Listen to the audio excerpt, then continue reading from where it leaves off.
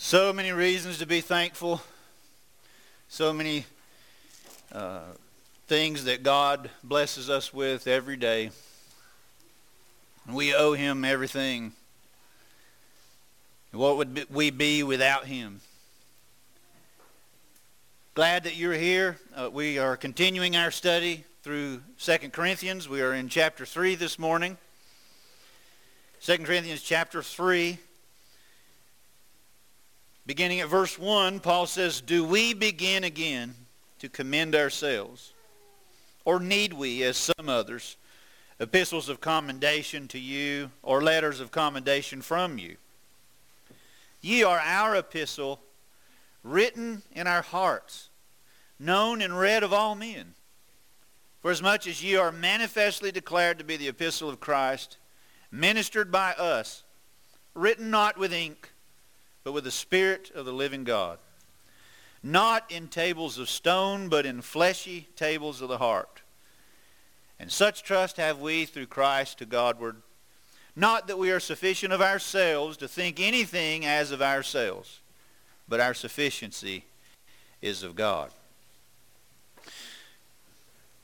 Obviously, Paul has felt the need at times to answer some of his critics in this letter, and there are some who somehow are questioning Paul's authority, and Paul is essentially saying, look, the revelation that I received is from God. And it does, as these Judaizing teachers evidently who cared about these recommending letters of a reputation of some sort, Paul is saying, look, we should be beyond that by now. You should know me by now and know that I'm not trying to please you with my words. It's not that I received this in order to please you. This revelation came from God, whether they see it or not. And actually, he's pointing to their very lives that were changed. And he's saying, look at what the Lord has done through you. That alone should show you where this came from. The power of the gospel to change their lives. You know, the point of the written Word of God is not just to be written on a page. It's not just, and he's using this as an analogy. He's about to describe the contrast between the Old Testament and the New Testament with this somewhat of analogy and contrast to deal with their skepticism of him. But notice as we go through this, what I might invite you to do later, go home and as you look through the rest of this section, take you a colored pencil, and anything that describes the New Testament, put that in one color, and anything that's describing the Old Testament, put that in a different color. So that way what you then can see is the contrast and how this is described against this. I don't know if you can see, but I've actually done that in my own Bible where the Old Testament is one color and the New Testament is another. If you'd like to see how I've done that later, you're welcome to look at it a little closer. But notice verse 6. After saying, look, our sufficiency is not of ourselves. Whatever we are, Paul's saying it's not me. It's God that's given this revelation. And it's because we have a better testament. We have a New Testament. And notice how he describes it in verse 6. Who also hath made us able ministers of the New Testament, not of the letter, but of the Spirit. For the letter killeth, but the Spirit giveth life. You got to understand that he's describing the Old Testament. His descriptive phrase is the letter. That's referring to the Old Testament. And he's referring to the New Testament as the contrast. So verse 7, but if the ministration of death, what would that be? That's the Old Testament. Written and engraven in stones. Well, that was the testament that Moses received up on Mount Sinai. He wrote it on tablets of stone. God wrote it with his finger. And so it was given to him. But he says it was glorious, so that the children of Israel cannot steadfastly behold the face of Moses for the glory of his countenance, which glory was to be done away. Thankful for the verse that was read earlier, because it helps us see the event that he's referring to. Moses went up on the mountain to receive the Ten Commandments and the law. While he was up there, somehow God allowed Moses to see some portion of God. It talks about him hiding him in the cleft of the rock, covering his eyes, and then passing before him and allowing him to see the back of God. I don't know that I understand what all is being said there, what that would have looked like. All I know, I can go by what is said. But the scriptures do say whenever Moses came down from the mountain that the reflection of whatever he saw made his face shine. And obviously it was so bright that the children of Israel wanted him to cover up his face. That shows you how glorious must God be. First off, that we're not all allowed to see this. This was a special, unique circumstance allowed to Moses, but not to everyone. But just the reflection was so bright that it had to be veiled. And Paul is making a point here that the Old Testament even then had this covering. There were veils. There were barriers between men and God. As good as the Old Testament was, as glorious as it was, it is fading away in comparison to the glory of the new covenant that we now have. And so notice how he's contrasting this. Verse 8, how shall not the ministration of the Spirit be rather glorious? First off, recognize he's not diminishing the glory of the Old Testament. He's not saying that the Old Testament was bad. The Old Testament was a good testament. And the fault was not with that testament. The fault was with the people. That's where the fault was. But it says that this new covenant is more glorious. In verse 9, for if the ministration of condemnation, that's the Old Testament, be glory, much more doth the ministration of righteousness exceed in glory. For even that which was made glorious, that's the Old Testament, had no glory in this respect by reason of the glory that excelleth. So the Old Testament was glorious, but the New Testament excels in glory. Verse 11, for if that which was done away, well, what was done away? The Old Testament. There are some people who think we're still under the Old Testament. Or they think somehow that it was all one covenant, that we're still under all of it. That's not true. We read the Old Testament to learn. And that's why how through patience and comfort of the Scriptures we can have hope, and through that learning of it. And we see the fulfillment in the New Testament. It helps us to understand.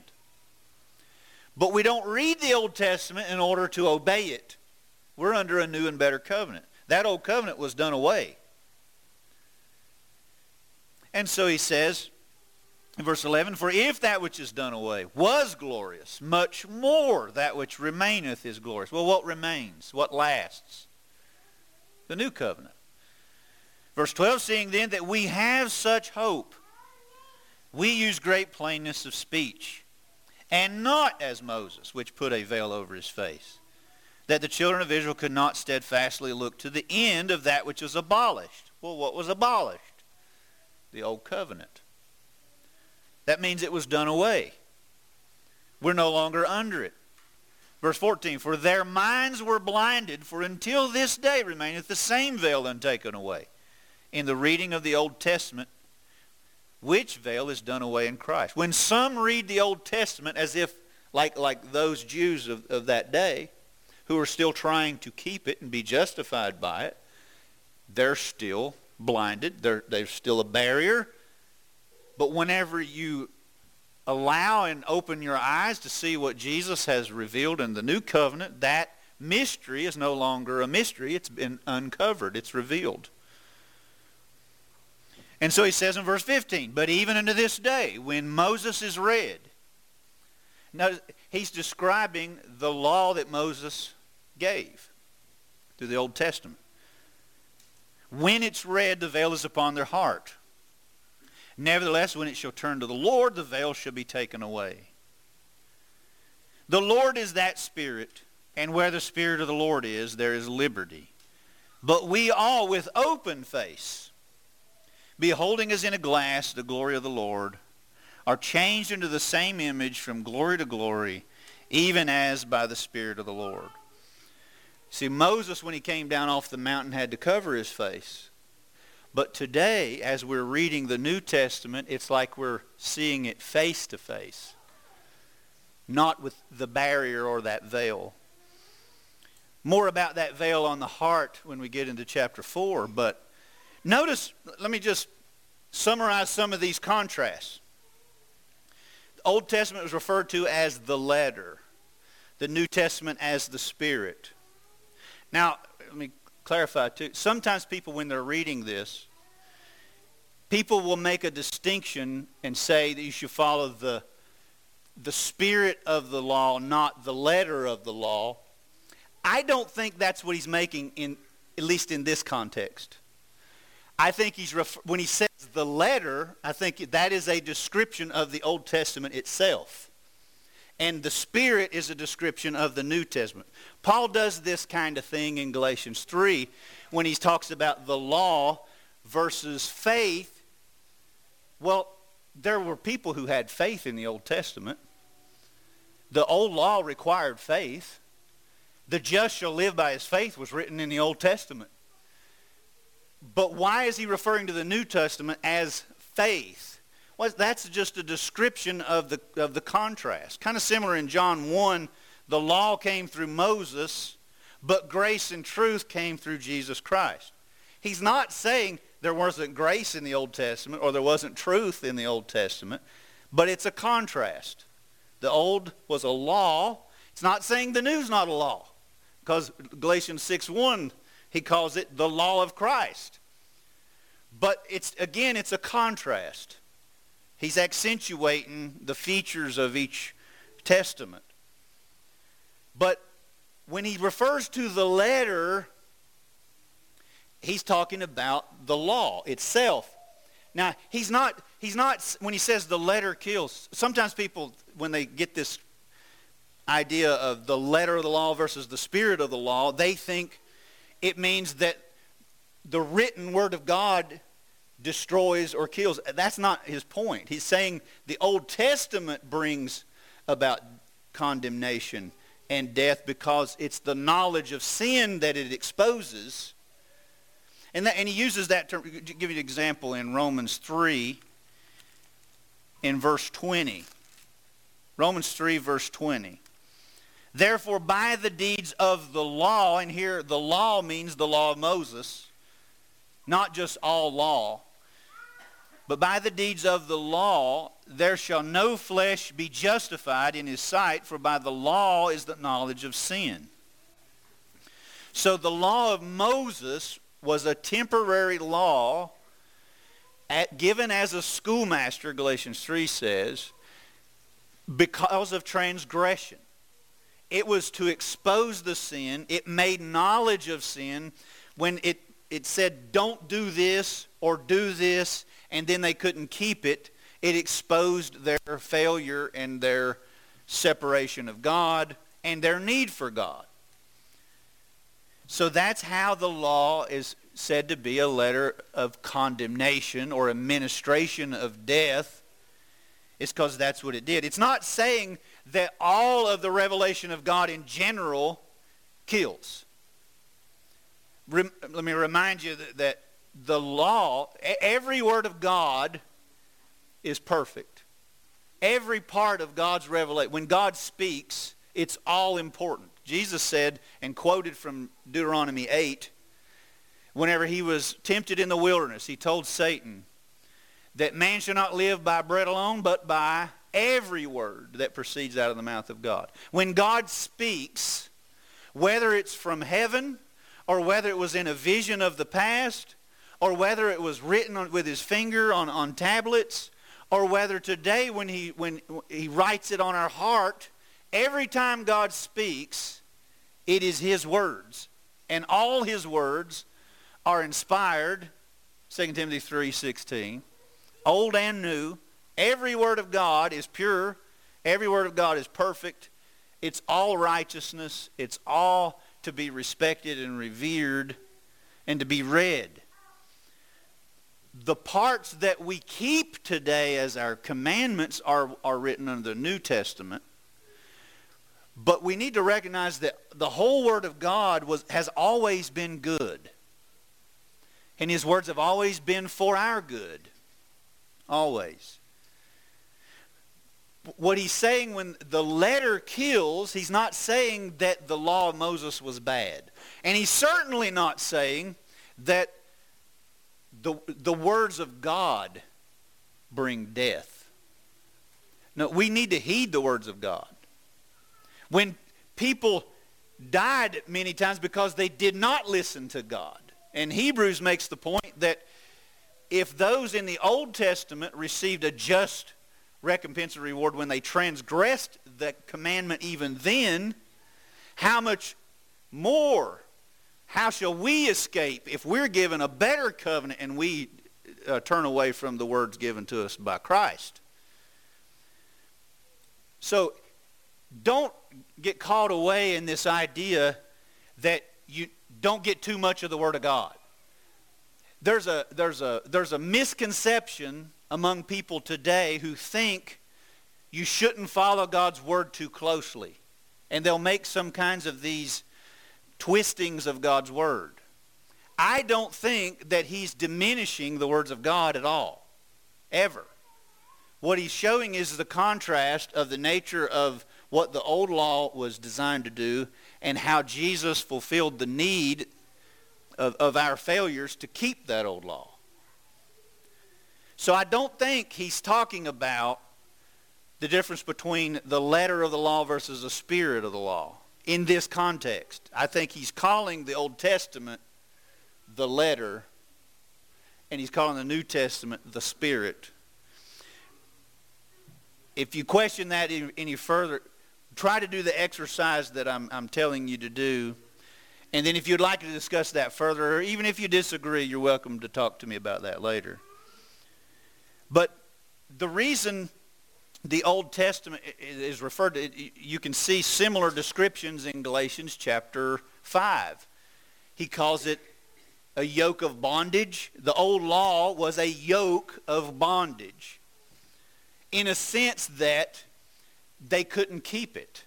It was hard to obey. There was a lot of nuances of the law that they found tedious. But the new law has freed us from that, and so it's mentioned as a law of liberty. And actually in James he calls it a perfect law of liberty. So again, it is a law, but it frees us from that hard Old Testament system.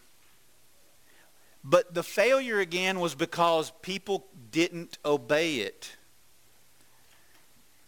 When they didn't obey it, it brought about the knowledge and exposing of their failure to it.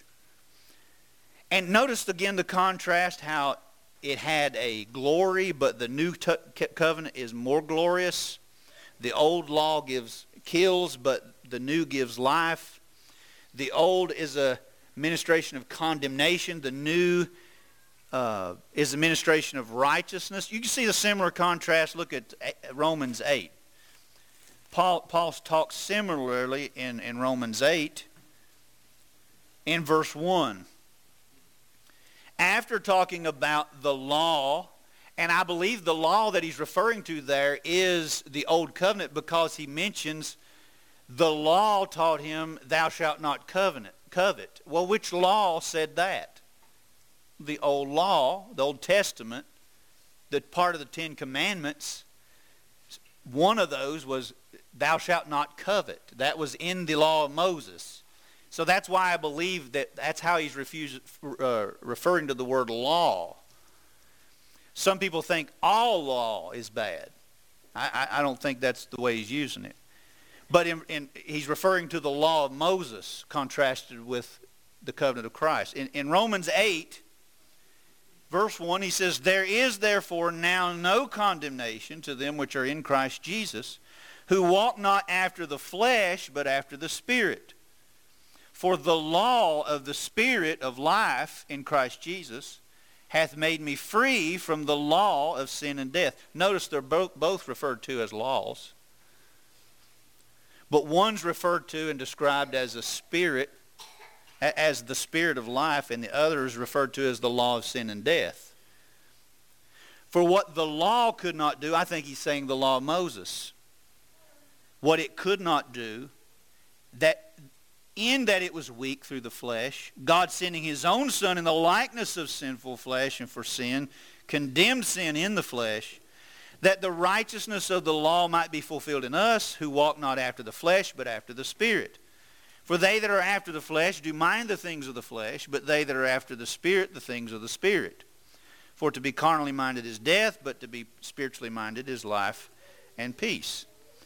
Sometimes there are those who think that because the old law has been done away, and when they hear you saying that, they think that means you don't have to obey God. They'll hear things like, well, you mean we're not under the old law?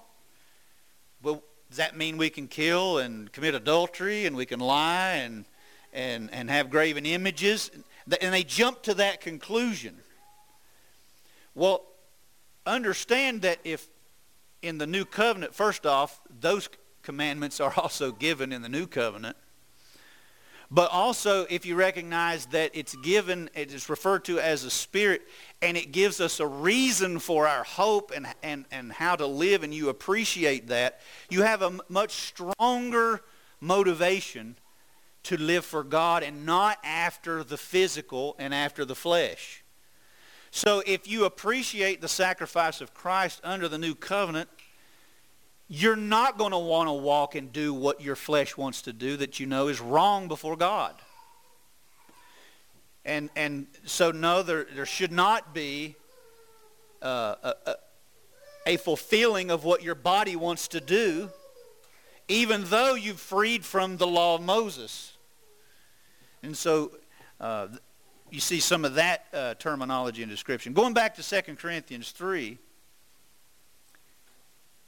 when he says that Moses' face was veiled, but now we're like open face, compare that to what he said in Romans 1 in verse 16 and 17. Remember that the old covenant was given to the Jews till Jesus would come. But in Romans 1, we see that the new covenant is revealed for all people, Jews and Greeks. And notice in verse 15, for Romans 1:15. So as much as in me is, I am ready to preach the gospel to you that are at Rome also, for I am not ashamed of the gospel of Christ. For it is the power of God unto salvation to everyone that believeth, to the Jew first, and also to the Greek. For therein is the righteousness of God revealed from faith to faith, as it is written, the just shall live by faith.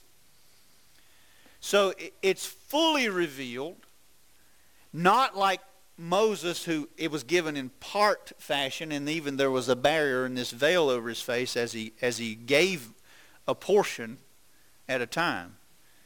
Hebrews 1 makes a similar contrast when he says, in the past, God has spoken through the prophets through many ways, but today he speaks through his Son. Well, think about this. In the past, God would send and give portions of his will through a vision or through a dream or through an interpretation of a dream or through prophets or messengers in a certain way. But God came himself in the flesh, spoke and walked among us, taught his word, spoke with his own mouth, and gave his message plainly, face to face. And now it's being written down for you and I to see, fully revealed, and things that in the Old Testament that they didn't fully understand how that all fit together. But when you look at how it's revealed in the New Covenant, you see the unfolding of God's plan more clearly. And I think that contrast between the old and the new is being made in 2 Corinthians 3. But now, also he mentions it as a thing of liberty. Look at Acts 15.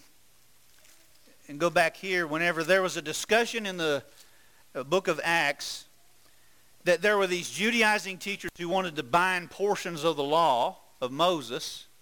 Mainly the hot topic of the day was circumcision. Doesn't each generation have certain hot topics of their day? But their time, it was circumcision. And there were some who were saying, you've got to be circumcised because the law of Moses commanded that. And unless you're circumcised, you're not going to be saved.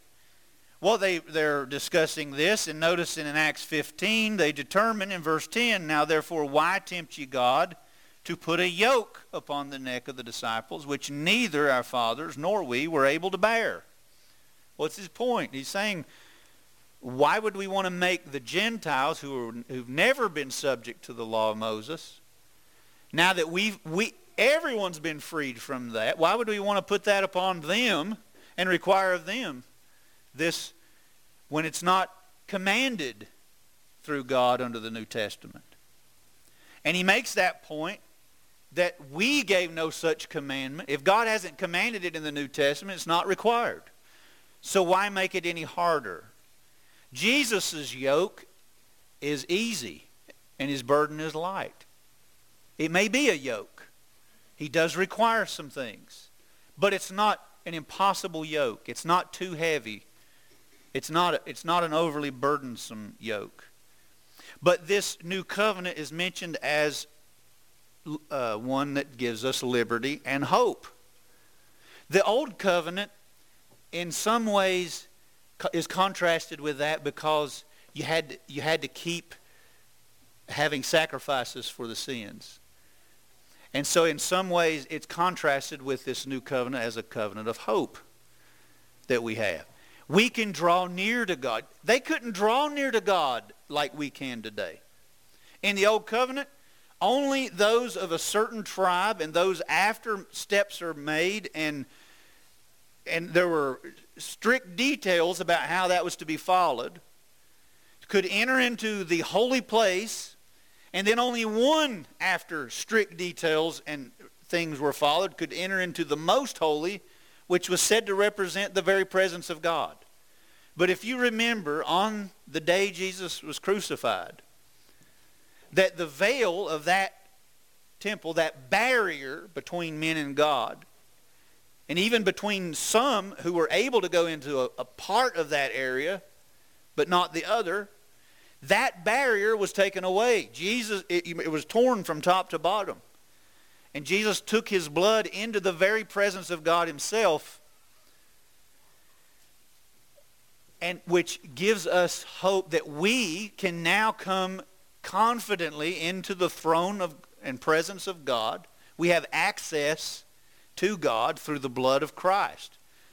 And we don't have to continually make more animal sacrifices. No more sacrifices are needed. We really try to understand the mindset of God, why he gave that Old Testament system to begin with, to show us the cost, to show us the barriers that sin caused between man and God, but Jesus has taken away that barrier because he loves us. Such a high cost that Jesus paid. And Paul is pointing out to us to see these riches and the treasures that we have in this new covenant. And what motivation do we have to live before God? Even though we have liberty, that does not mean that we should continue in sin that grace may abound. It doesn't mean we live however we want to live. It means we have a stronger reason to live for God. And we have a stronger reason to want to ultimately see him. We want to glorify him. If he is as glorious as this is describing and what he has done for us, why would we not want to give him our all? Now, how somebody can read this section and come away and think we're still under the Old Testament, or pick and choose. There are some people who want to say, well, this part in the Old Testament we got to keep, but not this part. I don't know how you can do that after reading these contrasts. Galatians 5 makes it clear that if you try to be justified by one portion of the law, you got to be consistent, you got to keep it all. And no one has ever been able to do that. But Christ has freed us from that. What was the point of his sacrifice if the Old Testament accomplished that? But he has accomplished that in the New Covenant. And that's not to nullify the Old Covenant at all, as far as Jesus said, I didn't come to destroy it, but to fulfill it. And what that means is he did accomplish what he set out to do. It doesn't mean we're still under the Old Covenant to obey it. It means there's nothing else left to pay because it has been fulfilled. And if we recognize that, we should appreciate that. And we should certainly recognize, as Paul is telling these Corinthians, that what Paul is revealing to them under this new covenant, if it's this glorious, then they need to accept it as the Word of God, not because it's from Paul. And so he doesn't need these statements from men to verify whether that's true or not. You can verify it based upon the basis of what it is already. Well, I've tried to explain a somewhat technical passage, but I hope that in that language it hasn't been lost. I hope you can see the glory that God has given us under the new covenant and appreciate that. Again, I invite you to do that exercise and show those contrasts and then talk to me further if you have more questions. Why not see what the Lord has done under the new covenant in making that sacrifice for you? Why not apply his blood to you? Recognize that Jesus is our Passover and apply his blood to your house so you can escape the destruction of your soul that old law exposed. But the new law has made it abundantly available to show us the pardon of Christ, to remove your sin ultimately and from now on. Why not come to him believing with all your heart and repent and confess, I believe Jesus is the Son of God, and be baptized? And if you've done that already, don't trample underfoot the Son of God. Don't, after you know that you've been washed, don't go back wallowing in the mire like a pig. Pigs do that. But you're not a pig. Live for him. See that you have a purpose in him. And live accordingly with that hope in view. That be an anchor to your soul. To think and live knowing that you can taste heaven and one day we'll get to be with him forever. Don't let anything take that away from you. Whatever you need to do in correction, won't you come while we stand as we sing.